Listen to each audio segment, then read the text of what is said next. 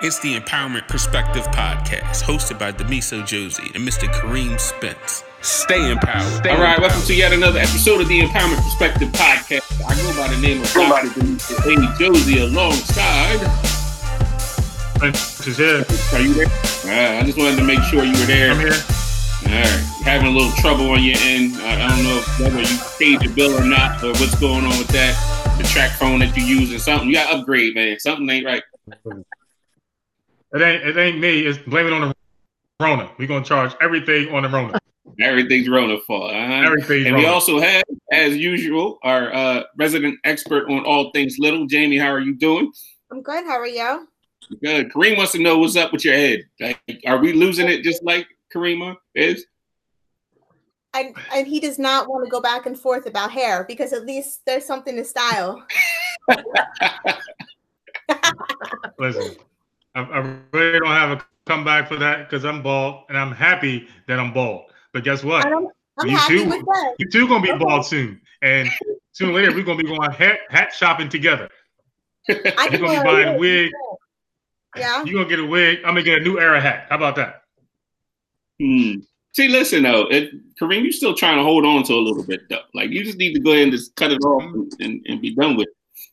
I would love to be able to do it, but I can't find a barbershop. You got to blame on the Rona. Like my face is growing, man. It's out of control right now. Everything's up.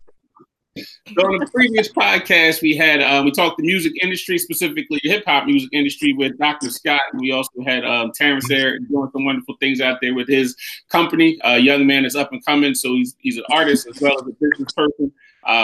It's going to be hard for him to juggle the content side and the business side, but hopefully, we wish him well on everything that he's doing.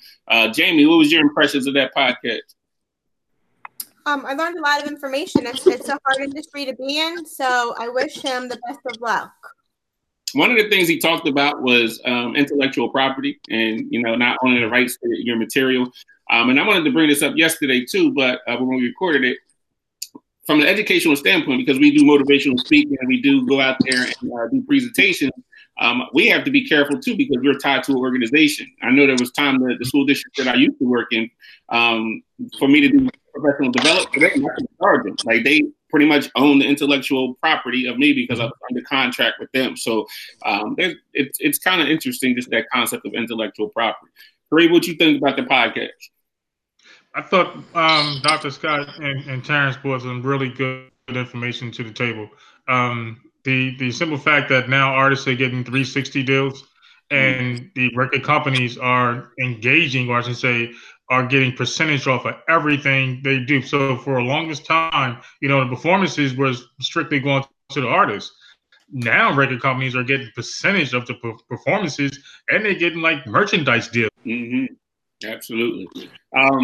So what we want to do here in this particular episode of the podcast, we want to kind of lighten the mode up a little bit, but also be serious about it because I think the intellectual property is also going to go hand in hand with what we're talking about today. But we didn't want to focus this season on obviously the current situation, so we wanted to tap into some other industries that we haven't really been, talking to and trying to really understand and bring to our audience. But a lot of us obviously enjoy comedy. It's definitely a healthy distraction, but most of the time there's definitely a message that they're trying to get across with their comedy. So what we did was we reached out to our network, and our network reached out to other people, and I said, let's get some comics on here and talk about some things that's going on in the world of comedy. So we have two comics on today. I'd like to welcome Michelle and Renee to the show. How are you doing, Michelle? Hello, how are you? Thank you for having me on. Thanks for agreeing to be on. Renee, how are you? I'm good. I'm always nervous, so this is perfect. Wait a minute. You're a comic. How can you possibly be nervous about speaking in front of people? No, I get it from more of the comedy is I have to do it because I need approval, and that's why I'm nervous. It's a constant sort of need to grasp at this, like I need these people to laugh and I need them. I need love. So the nervousness helps carry it through. If I wasn't nervous, I'd run away. Got you. So let's start there, Michelle. Do you get nervous before you go to perform? So not anymore. I was a theater major. I have my BFA and I did an apprenticeship at the Actors Theater of Louisville. So I have kind of the exercises, I guess, the trainings and stuff to back me up. And for me now, really, I don't get nervous anymore. I just had two big gigs. I had a gig at the Hard Rock opening up for Dimitri Martin, and I had a gig at the Hippodrome. He took me to the Hippodrome, which is like a 2,300 person theater in Baltimore. But for me, I have just been trying to get like next level. It just takes years to make these little incremental steps. I mean, just you send something to a booker and then they go, we're not taking any new people. Send it to us again in 18 months or whatever. Then you send it back. Like it just takes years to get in anywhere. Or I shouldn't speak for everybody. Renee might have a different experience, but for me, it's just kind of I'm still a baby. Moving up the ladder. It's okay. So like, I'm like a bull when they're running in the bull with the bulls of Pamplona, just like open this gate, like let me get out there. So right now I feel really good and confident, and I also have like my nice solid set that I could do almost in my sleep now. So that I think the preparedness and just the frustration that of just getting that next gig, getting that booker to call you back, I just feel so ready now. I just like it's out of my system, the nerves, you know, and those are the reasons why. It's just out of just sheer frustration. Like, I'm just so ready. Let me at him. I got you. I definitely want to touch on work ethic in a little bit, but I want to go back to the beginning. That moment where you realized that, you know, comedy was for you. Was it that, you know, you were performing in front of your family and friends and they was like, hey, you're kind of funny. You kind of rolled with it? Or was this something that you always kind of wanted to get into? So Renee, I'll start with you. So when I was really, really little, I had a record player in my bedroom, and my dad gave me all of his comedy records. That actually is part of the leading jokes in my set. But I listened to these albums every single night. They were actually Bill Cosby albums, but I would listen to them every single night. And I just had this idea that, like, I've always been very talkative. So I'm like, so you can just stand there and say all of these things that you're thinking and people have to listen to you. I wasn't, you know, I was a kid. I didn't think about money. And, you know, I remember one time I was going on a rant to my brother's girlfriend at the time. I was maybe 12, and I was ranting to her about how ridiculous I thought Rose Art crayons were in comparison to Crayola crayons, because they have that like awful slick paper wrapped around them. And they were cheap and terrible. And I said something along the lines of, like, if your parents were going to buy you these, they might as well, like, just thrown you out. They didn't even love you. And my brother's girlfriend was like, you were so, she thought it was really funny. And I remember her telling me that she liked my rants because they made her think of, like, she said George Carlin. I was not that filthy as a child. But I was like, oh, ooh, people love that. People love to hear you just go off about something mundane and kind of make it relatable, and just sort of people validating me as a person by reminding me that I'm funny or saying they like what I have to say, or, you know, anything, is really what pushed me to, you know, continue listening to stand-up, studying comics, different approaches to how they do things. And it just sort of, I also did theater for a long time, did it through school, but I didn't continue through college. But I've always just been a ham and a big look at me kind of person. So sounds like you, Kareem. There might be a future for you in comedy. Me in comedy? Man, I don't know. I don't think about that. I don't know. I don't know if I have the patience to keep calling people back and them telling me no. I just may get mad and just start like throwing bricks through windows and stuff. So I shouldn't give you that responsibility with the primary perspective group, because that happens all the time to me. I mean, we trying to get gigs to go out there and do professional development. You know how many doors I got slammed in my face? Yeah. But you start throwing bricks. That's what you need to do. Michelle, what about you? How did you get started into comedy? I think mine's pretty specific back to when I was a little kid, because I had my mother and father in my house. They had twin boys the first year they got married, okay? And then 11 years later came me, and nobody in between. So I was with these four adults, essentially. By the time I'm 6 and getting into first grade, my brothers are seniors in high school. So there was no interest of anyone in my household in, like, crying or whining or like My Little Pony or whatever. Like the dynamic in my house was to sort of get attention. I had to grow up, I guess, or speak a little bit more, elevated or know more about adult things going on. Like, I mean, I would watch television with my family. So I just wasn't watching like these children's programs. We were watching Benny Hill, we were watching Gomer Pyle and Andy Griffith's show, that Happy Days, that kind of like those shows, all these little sitcom comedies. And I just picked it up. And I sort of realized I could get attention from that. I think in school, then I realized I could get attention. It was like attention getting, like Renee was saying. It was like this attention seeking.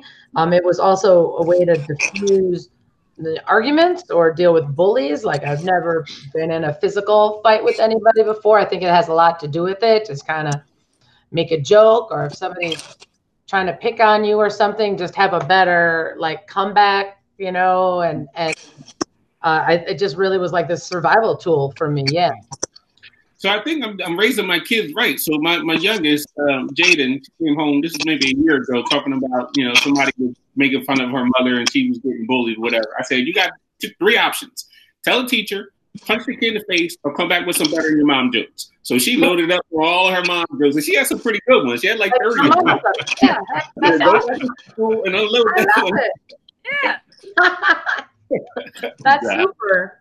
That's funny. So let's go. Yeah. I know both of you have theater backgrounds, but I want to go back to that moment, the first time on stage, and you're delivering your comedy, your very first time in front of an audience, professionally, I guess I could say. So Renee, I'll start to you. Take us back to that moment. It's your first show. It's your first opportunity. What was going through your head? Did you practice the material before on a smaller audience before it happened? Like, walk us through that process. Well, being that, like I said, I said earlier, I'm a waitress, so I have things that I would kind of say to my tables all the time offhand to kind of see if they worked. I had things I say to my friends all the time. I wrote my set just by going to. I actually had a therapist who said, "You've been saying you want to do this. You have to. Like, this is your homework. You have to go and get into the New Faces showcase at the Improv." So I went and I would go to Starbucks every day and I just wrote and put together the things that I felt I could segue to. And then I just kind of walked around my house and repeated it out loud to myself. I recorded myself saying it, and I was there waiting for my name to be called. And I remember saying, like, you can still run. Like, you could just straight up run. There are people, everyone sitting there for you will understand. Like, you could just, but I use that like fear as like instead of a fight or flight, I guess I just sort of was like, okay, well, I have to fight it. Like, I have to get up there, and because my fear it wouldn't let me fail at this. I couldn't fail at this. So it was funny. My opening joke was actually one thing, and I ended up speaking to some of the comics. We were all sitting around waiting for our names, and I offhand mentioned like my history into it and having to listen to the Bill Cosby albums. And the guy was like, yo, use that right now. And I used that immediately when I got up there, and like a whole 5-second, like laugh, applause, crack up. And I was like, all right, I can do this. It was very good for my first time, but I think that was what was hard, because I'm still very new at this. So when you have your first time that you like totally kill, it makes it kind of hard to, I don't know if it was a good thing that I killed the first time, because it's like you have this expectation built up from then on out, and you have to kind of learn to, suck a little bit. Right. There's some things that you said that, because we obviously, we go out and we do public speaking a lot, and there's, the way that I kind of go through it is I'll talk to the audience before I even go on, and that kind of uses my nerves and things. It kind of gives me material. So then, I have what's in my brain what I want to say, but then I start feeling the audience, and I kind of get into that pocket. Once I have them, then it's kind of a lot easier to go through that process. So the preparation going into any presentation is huge. Michelle, talk about how you. What was your first experience like? So I know the first experience I was on stage, I was not professional, was not paid. I was at a comedy show, and I don't remember the back and forth between the comic. I mean, the comedian was funny. I don't remember. It was, just like this guy doing his comedy, and we were in the front table, and a bunch of like 22-year-old girls. So I guess it was playing to us. I don't know, whatever we said back and forth. We were all, people from the Kent State University is where I went in Ohio. We're all, theater people were there. And he said something like, I think it was rhetorical, like, can you do better? And then I said, I don't know what, I mean, you're 22, you're a kid. So you're like, yeah, I can. And then he handed me the microphone and I went up there and I just was up there for like a couple seconds. I got some laughs. He was happy. It wasn't confrontational. I wish I could remember what prompted him to say that. But then I went up there and I went to a couple open mics, and it was pretty easy to get on the open mics because there weren't a lot of women ever showed up. So you just always got on. Renee can say too, like, to get on these open mics, a lot of times you have to show up in person, and you're standing outside of the club because the club isn't open. You go to the club at 6, and the club opens at 7, and you sign your name up, and then you get on or you don't. And it's a real labor of love to do these open mics, but I would always be able to get on. And I did that for a little bit in Ohio. I'm from Cleveland, Ohio. So that's what started. And I think you sort of slip and slide into the paying gigs, right, Renee? Like, you get $50 here and there, then something it for free. No, I'm not paid. No. Yeah, it's so, but I guess I would get a little gig. Somebody would put me on, like, we're doing a country club, and go out and open. And I really just started to, now it's presumed that I will get paid. So I think I've made it over that hump. People aren't like, paid, what do you mean? So. You got like 2 levels here. That's good. It's perfect. Wonderful. I'm older than my career, doctor, is in the perfect place if I were 24 years old. Unfortunately, I am not. So I'm a little bit behind. I'm not even 24 years old. If I was 24, I'd be in the perfect place, poised to skyrocket. So I'm a little bit of a late bloomer. Is this show about late bloomers? Because I can speak to that. Now, Jamie, I want to bring you into this because we went to San Antonio. I think that was the first time that you went and presented with us, and it was out of your comfort zone. Like, talk about that process. Talk about how you overcame your nervousness when you went to go present.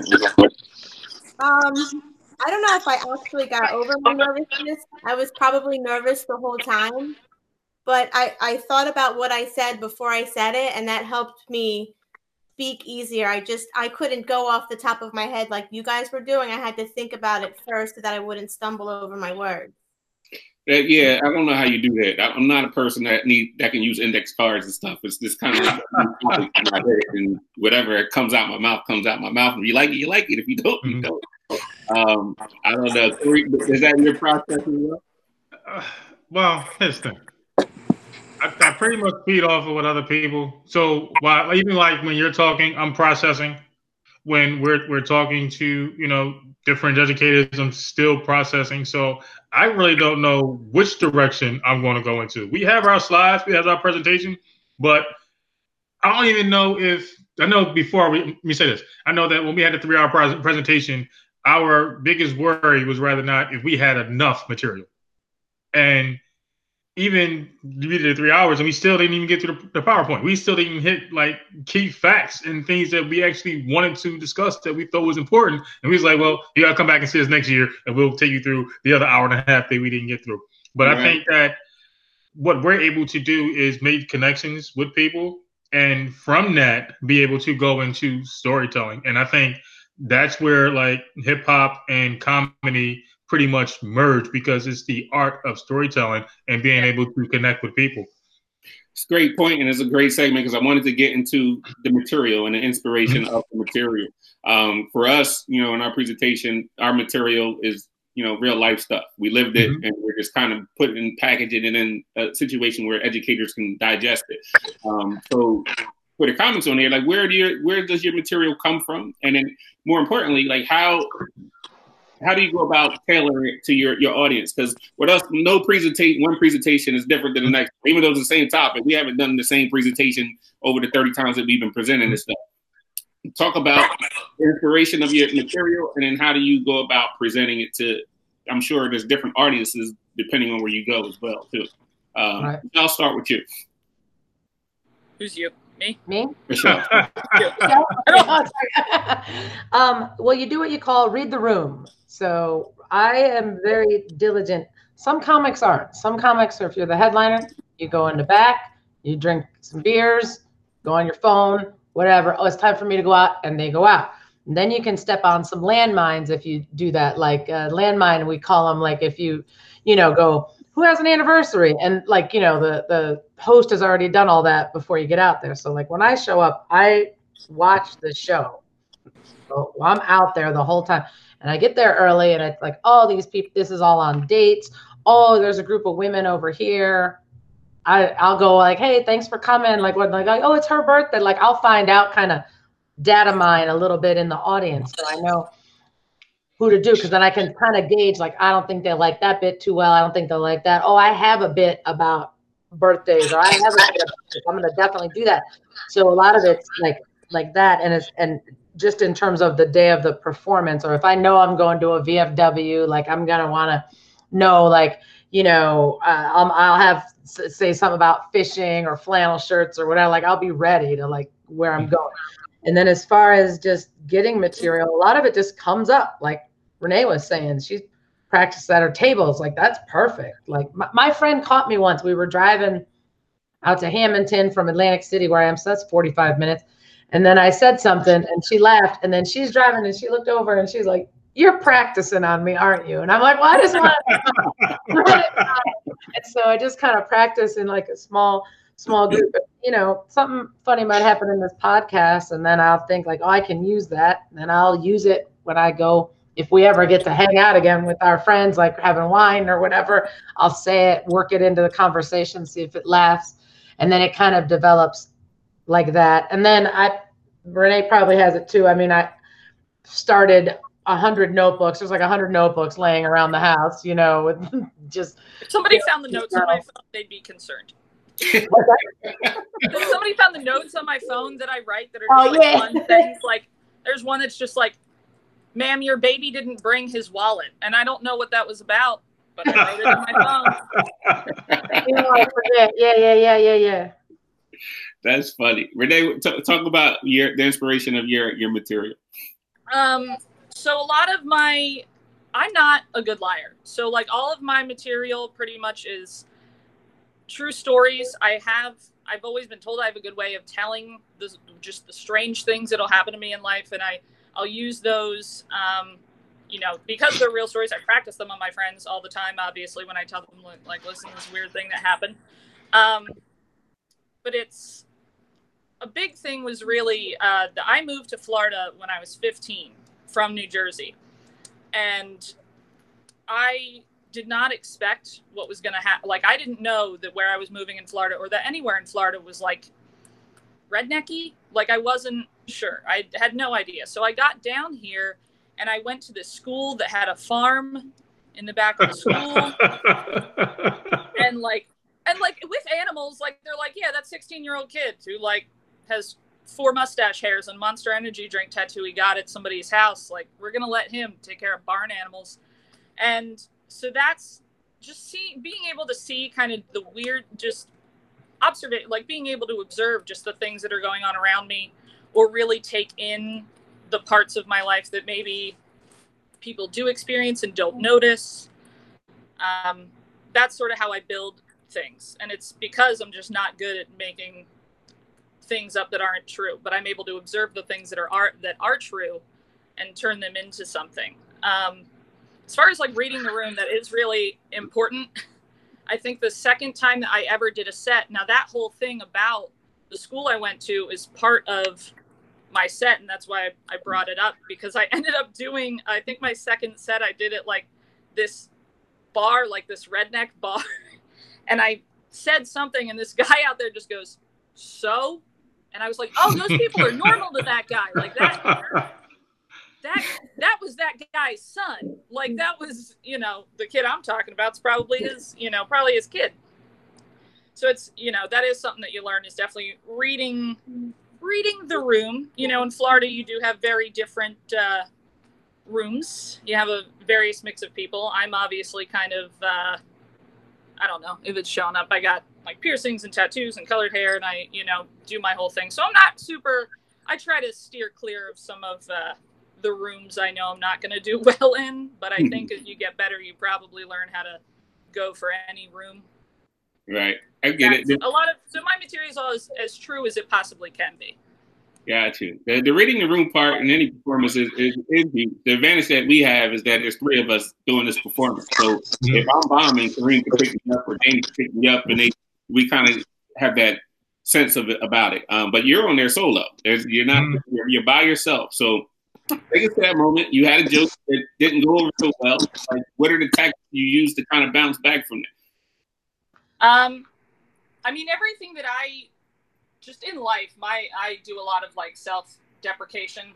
So I'll usually lean into sort of being like, you know, all right, didn't work. You know, like kind of just go back on like, you know, direct the laugh like at me to know that it's like, yeah, well, typical Renee, we didn't do that correctly. And just try to, you know, turn it around on like, Renee, she's so, Got you. How about you, Michelle? Yeah, you have a couple of choices. You know, you can really address the elephant in the room. Like if it's, you know, just like what Renee said, if you tell a joke about, I don't know. I mean, I haven't performed since this started, but, you know, if I make a coronavirus joke and it bombs, you know, 2 months from now, I can say, what, too soon or whatever, and just move on and just shift gears right away. Because to me, the people paid the cover to sit down and to laugh. They didn't pay the cover you know, to go to a comedy club. You didn't pay a cover to take a class or, you know, change your views politically or whatever. You just came to there to laugh. So they're not laughing at a particular direction I'm going. I just kind of abandon ship and go a different way with them, or maybe go into the crowd and do some crowd work or something. And because my goal is to just let everybody be happy. Actually, Renee said something at the beginning, but that reminded me of it. I mean, to me, comedians are miswired in that it is of utmost importance that everybody like you at the heart of everything. That's why when people have these interactions with rock stars, they like, oh, he was a jerk. I met Sting. He was a total jerk to me, blah, blah, blah. When people meet comedians, they have all these selfies with them. They take your cell phone out of the front row and film them. Like they just want to be liked. I haven't met I've met comedians that are, you know, jerks. They're divorced 3 times. They've been on the road for 100 years and they're kind of jerks, but there's this inherent pearl that they want everybody to like them. Yeah. You said it a different way, Renee, but you touched upon it like one of the first things you said. Yeah. So there's somewhere in America right now, there's this young girl that wants to get into comedy. She's 12 years old right now. Her family thinks that she's hilarious. And she's like, maybe this is something that I want to get into. What kind of advice would you give this young lady about the industry? How does it treat female comics? And what are they up against? Or what might they be up against down the road? Anyone can take that. Well, I would say if in anything, if they've identified anything that is a passion that can be an occupation, where I wish I could change one thing is if I had just done theater or found comedy sooner and just done just that. Because what I tried to do in high school was like, I didn't want to be home. You know, I mean, I went from like, you know, soccer practice to working on the yearbook and go home, get something to eat, and then come back. I had play practice or whatever. Like I was trying to do all these things. So I was just kind of like okay at all these things instead of just focusing on it. And that a passion like theater or singing or some kind of performing arts, or I guess I'm not good at visual arts, painting or anything, but I guess it applies to that. Do it also as like your hobby. Like find, you know, you're 12 and you definitely want to be a comedian when you grow up. Well, find other 12-year-olds that want to be a comedian. And then instead of like just going to the mall and hanging out, like get your notebooks and like hang out as part of your hobby, like write those jokes and stuff so you have it. And you just keep doing it and doing it and doing it well. I don't know. I got into a song. I'll just keep on doing it and just focus on that and don't sway from your path. Because what I did was like, oh, I went to theater and then let me wait some tables and get money because I really want to own a house before I had this magic number that I want to do this, that, and the other thing. I wanted to own a house before I was 30 and stuff. So then I was waiting tables and just doing like all these side hustles. I let it go. Then I got in a relationship where I was more like, setting up the house and, I was like the pool boy, taking care of the household and stuff. And I fell away. And it's like all those years I lost. And like now I'm out trying to like, get into it now.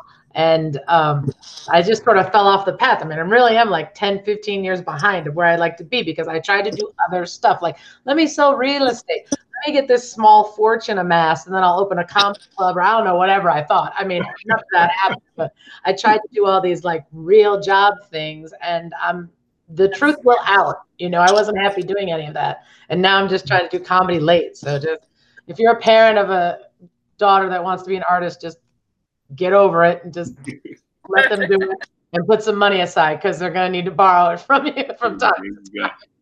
Renee, what advice would you give? I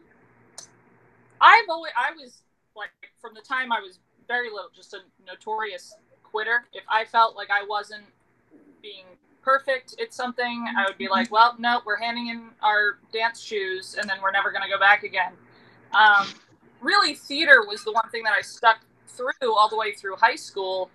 And after that, I just like this real job idea that was given to me. But I've never been good at that. I mean, like I am not I'm a creative type of person who wants to do those things. But I was so afraid of not having the backup of a real job that I also until this point hadn't really allowed myself to follow the dream. Whereas, and the one thing that I always hear they're saying it in their specials and stuff now. I think Tom Segura mentioned it in his most recent specials. You have to be okay with failing. You have to be okay with messing up and not looking good and falling on your face. And that's something that I'm 29.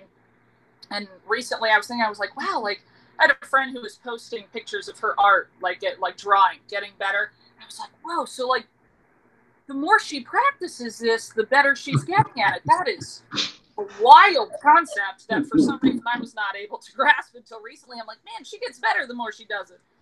But it's so true. So it seems so obvious, but it's like you're not, if you think you're going to be fantastic the first time and you let yourself give up, that's a big mistake, so you have to just keep being resilient is a big thing in any kind of art that you want to pursue.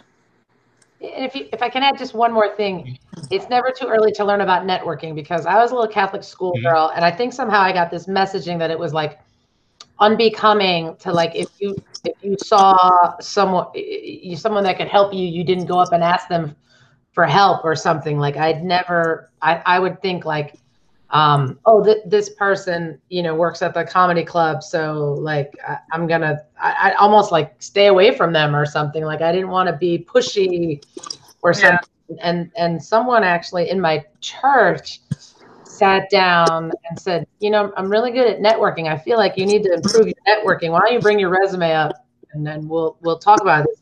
This little old lady, she's well retired, 70, 80 years old, something, and she sat me down and she looked at my resume and she's like, you should be doing this, that, and the other thing. And just kind of, I guess, gave me permission to sort of go up to people, I guess, or just, just friend people, tweet people, whatever. I mean, now I just kind of, it's so much about networking. This gig that I got at the Hard Rock was more about just meeting, and it took years, but it was like meeting this person and, oh, my friend does this, you should talk to Adam, they should talk to this, blah, blah, blah. And just sort of my stuff finally got to them. And it wasn't about really being at a club every night and somebody seeing me at a club. It was like a friend vouching for me, give this person a shot. So that's just really important. I mean, because I waited tables too. And why was I waiting tables at just like bars? Why didn't I go wait tables at a comedy club? Why did I not do that? That was so silly. Like I should have been trying to work at where I wanted to be. But I like, well, if I can't where I'm flying. Yeah, if I can't be center stage, I don't want to at this theater. I don't want to be anywhere near this theater. I'll go work at this Chinese restaurant or whatever. It's so dumb. Like that's it. That'll make one difference, you know. Right. That really applies to any industry if you really think about it. Like even if you want to be a teacher, you need to be around other teachers. You need to go sit in the classroom. I always tell young people this to this day, especially if we live in a day and age where technology is where it is. Like if you wanted to be a doctor, I said, you have a doctor, a pediatrician, ask them if you can shadow them for the day. Like they don't think on that level. Like you have so many opportunities to go and actually learn about your craft and, practice your craft.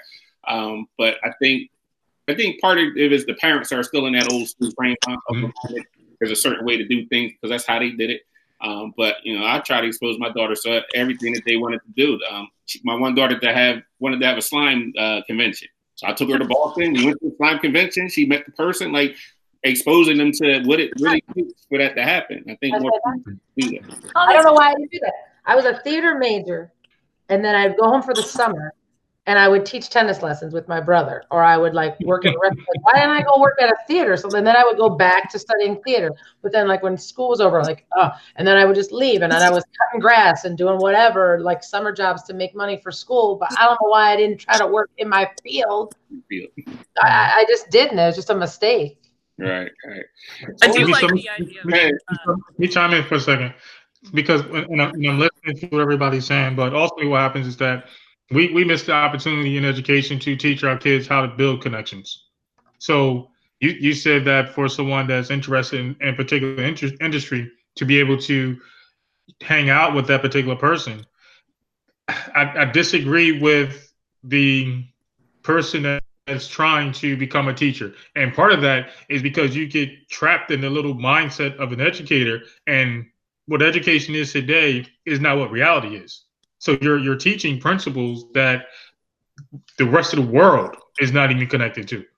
So if we're teaching them life skills, we need to start teaching them how to build connections, how to be able to walk up to someone and say, hey, listen, I really like what you're doing. Do you have any advice for me? So even when we have like career day, we have students that will sit there and won't say absolutely nothing. Yeah. Nothing. Won't even tell us about what they're interested in. We got to pull teeth to be able to get their interest out when we're trying to listen to them.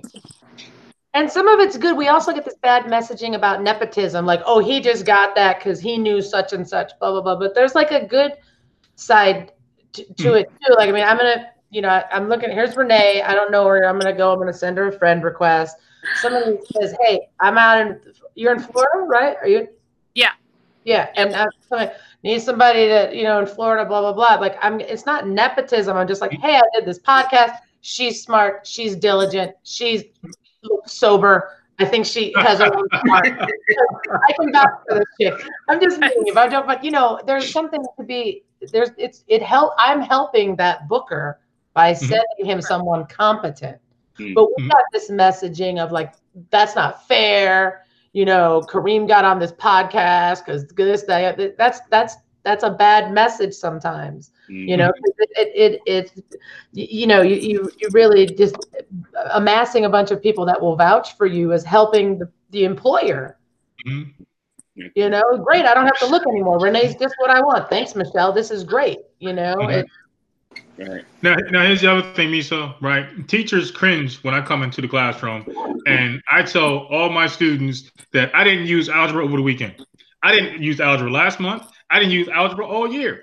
So but what algebra does is it gets you in the room with other people so you can actually build connections, because you may need that person that actually knows algebra. You may need that person to come and redesign your home that is an expert at geometry. So it gets you in the room so you can have conversations and you make connections with other people. At the end of the day, this podcast would have never happened without having connections. Guy who just helped Michelle, and we didn't know each other before we even sat down and had this conversation. But and we say this all the time, like, build your network. There's a professional network, social network. You need to talk to people. You don't everything, and I'm not an expert in everything, so you need to talk to me. I do want to speak here. We have 2 segments on here that we like to have a little bit of fun with. Kareem has his segment, and then we had little bits over there. She has her segment. So Kareem's segment is all about, he's been on this quest of trying to find out people are petty. And he's trying to have people embrace their pettiness. And then we got little bits over there. She's going to talk about all things little. She's going to talk about little things that she hates. So I'm going to toss it to Kareem first, and then we'll get to little bits in a second. So I'm in the process of building what I like to call a petty army. And with my petty army, we're going to just go take over the world and be able to have a world just full of petty people. So when you guys are performing, right, and somebody doesn't laugh, do you get angry at that particular audience? Like they're a problem? Because it's a lot of times I walk in a room and I think other people are the problem, not me. I think I did. And then a comedian told me, it's never them. It's always you. You got to figure out how to make them laugh. This isn't my field. There's jerks in the world, Kareem, but I just, in my field, of course, you're like, oh, these people, they don't know. They're stupid. They don't get it. Like, I'm so highbrow humor. They don't get it. And he's like, it's never them. It is always you. So now that's my new belief system. And I'm going to crack the code. I'm going to get Jamie to laugh. I'm going to figure it out. Like, so that's me. Okay, what you got, Renee? Because I have a follow-up question. What you got?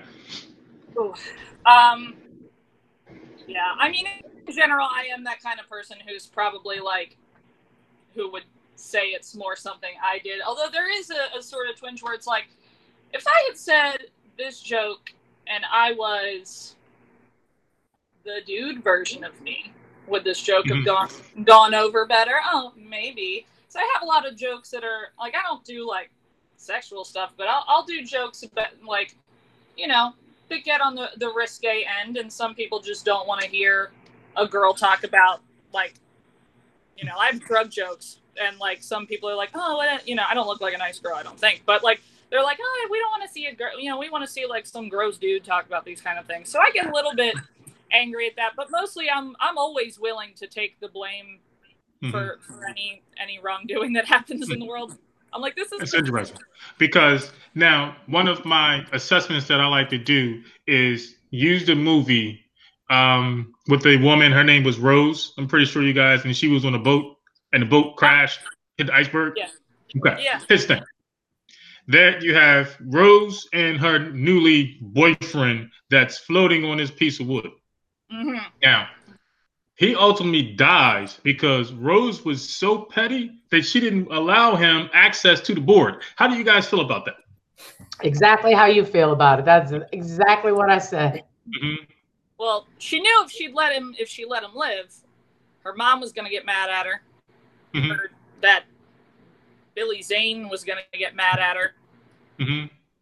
So sometimes you gotta Carol Baskin the guy. You gotta throw him off the edge.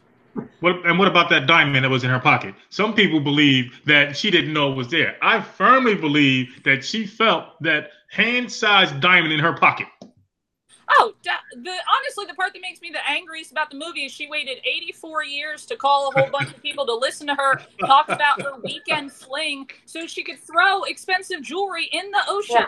Like that, like, ma'am. That's messed up. Yes.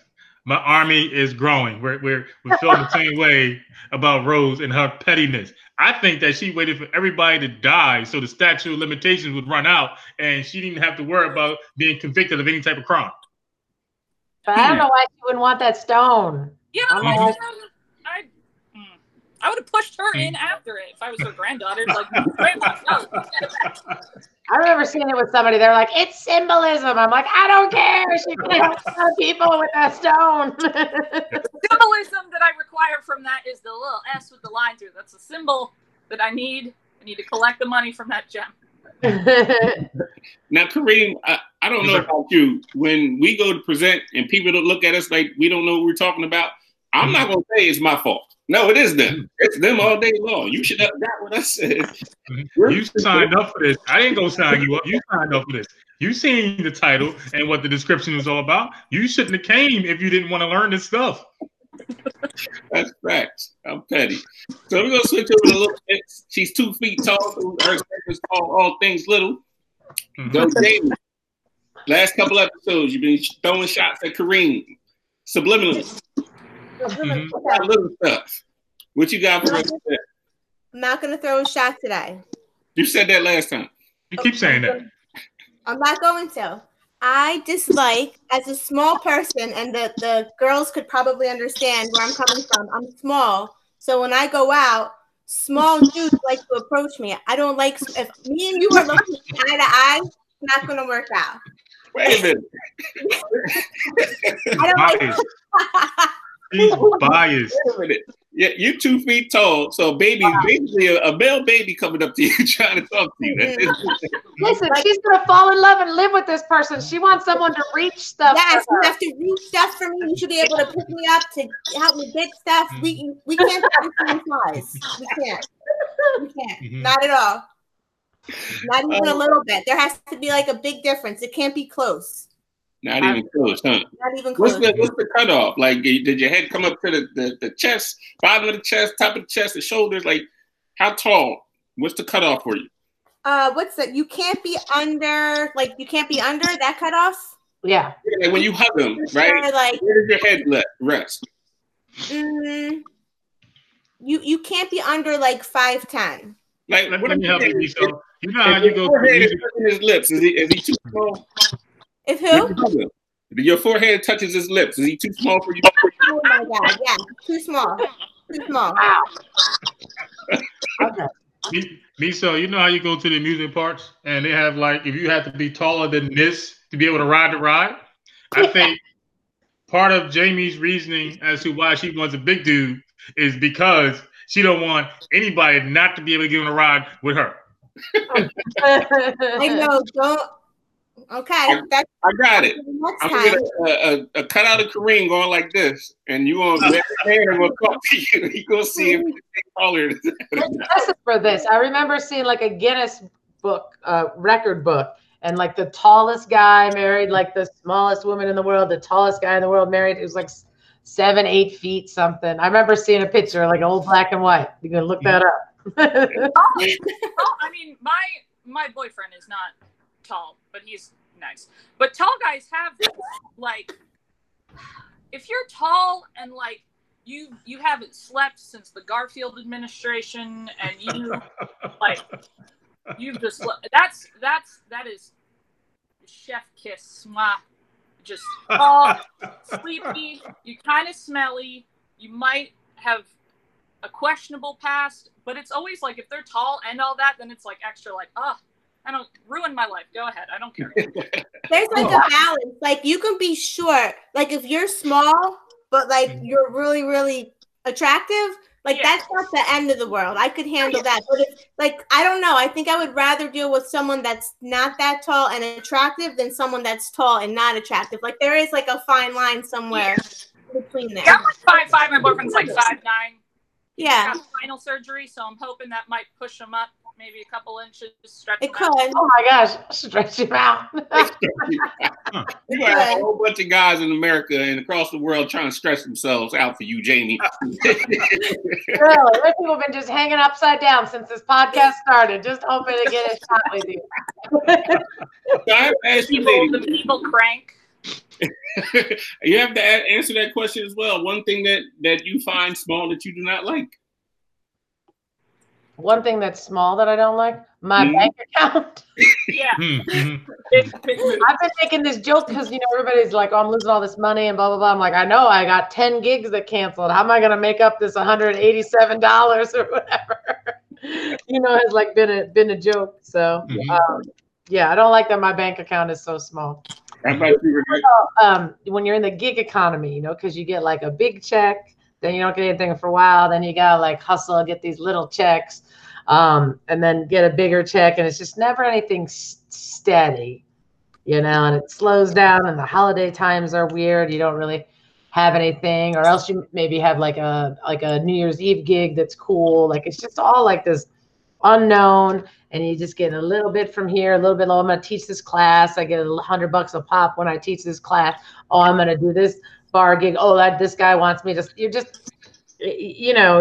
You're stacking quarters up, like, trying to make it be a salary. So that's what I don't like. What about and then like this happens, and then it's like, who am I going to for unemployment and stuff? I have 1099s all over town for like a couple $100. Like, so I'm not gonna get like, who's paying my unemployment? Like this bar and grill or this bar and grill, like, That's funny. What about you, Renee? Something small that you don't like? So, like, literally small or something insignificant that bugs me? What do you mean by small? That was my... It could be either or. We already did small-minded. I'm not saying anyone in particular. I can't wait for the day. Listen, I can't wait for the day that you're bald and we're gonna go shopping together. I swear we're going shopping together. That day you're bald, because that thing on top of your head is not gonna last forever. I can't wait till she falls in love with somebody that's like 4'2" or something. And I'll be at your wedding. Yeah, really, really, really fine. Really, really, really your dreams. Super fine looking, but like, 4'8". That's okay, because I'm gonna go to the horse races. I'm gonna find me a jockey, and then I'm gonna have him catfish Jamie, and thinking that he's like a 6'9" goddess. Then he go pull up. He go pull up in our house with a small car with a small dog. Absolutely. And he's small-minded. Go ahead, Renee. I'm sorry. Go ahead. The jockeys are nice and sinewy, though, real veiny. A good look. I like it. So what you got for us, Renee? I don't know. I overthink things. So I'm like, are we talking about actual small things like mosquitoes? Those are terrible.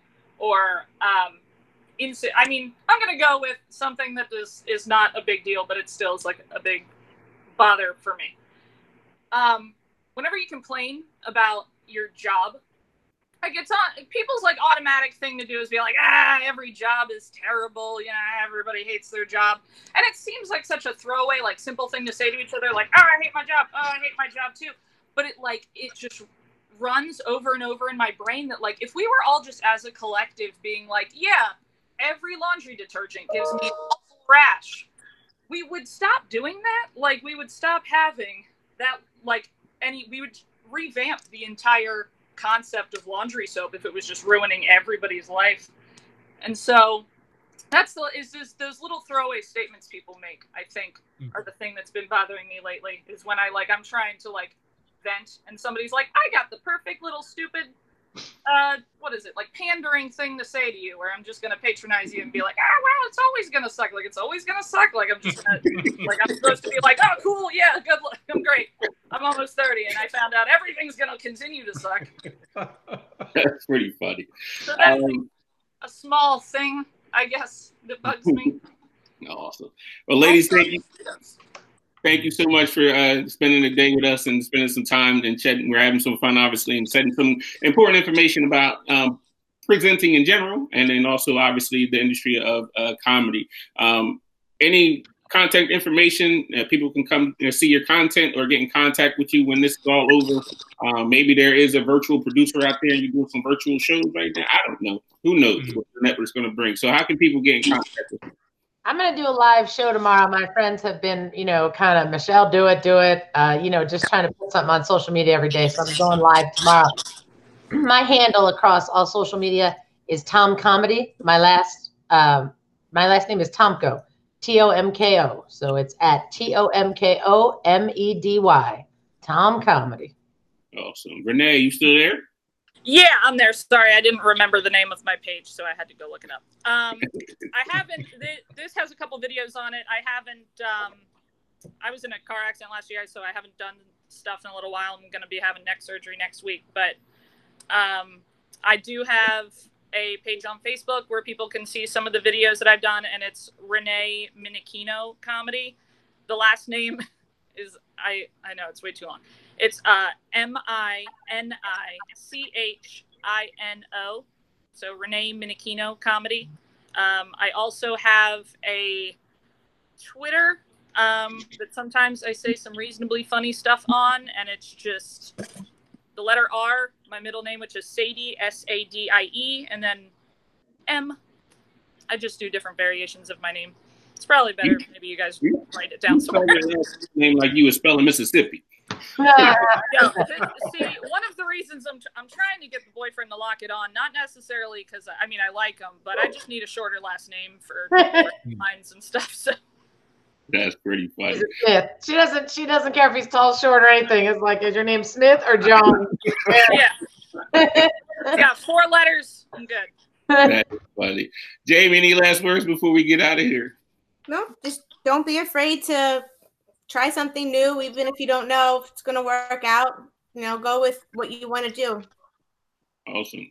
Mr. Petty, Spence, what you got? Well, I am actively recruiting so I can have my army of petty followers. We're going to dominate the world. We're going to make sure that everybody is able to embrace their pettiness and not shy away from that pettiness. And you know what? Just have some fun, laughter. Awesome. Comedy is the equalizer for everything. Yeah. No matter what you're going through, you can always use comedy to be able to have fun and relax. Life is too short. Yeah, I was going to say that along the same lines. We're obviously dealing with what we're dealing with. Mental health is a huge thing right now. I know a lot of people are out there struggling. How about this time? Turn on some comedy. Relax and enjoy your time with your family and things. Things will get better. We're going to get through this. Make sure that we're mentally staying strong and having a balance as well. But also don't forget to have your plan in place and to work things on the back end of this. So we've been rocking with these podcasts out. We got more to come for you. So as always, stay empowered.